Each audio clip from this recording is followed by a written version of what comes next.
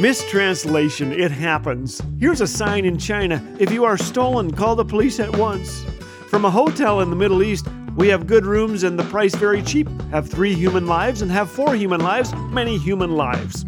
2 restrooms are designated Fee-man and Mailman. Mistranslation.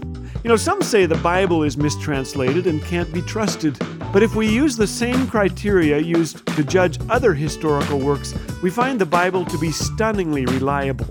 And God's Word is as sharp and active today as the day it was written.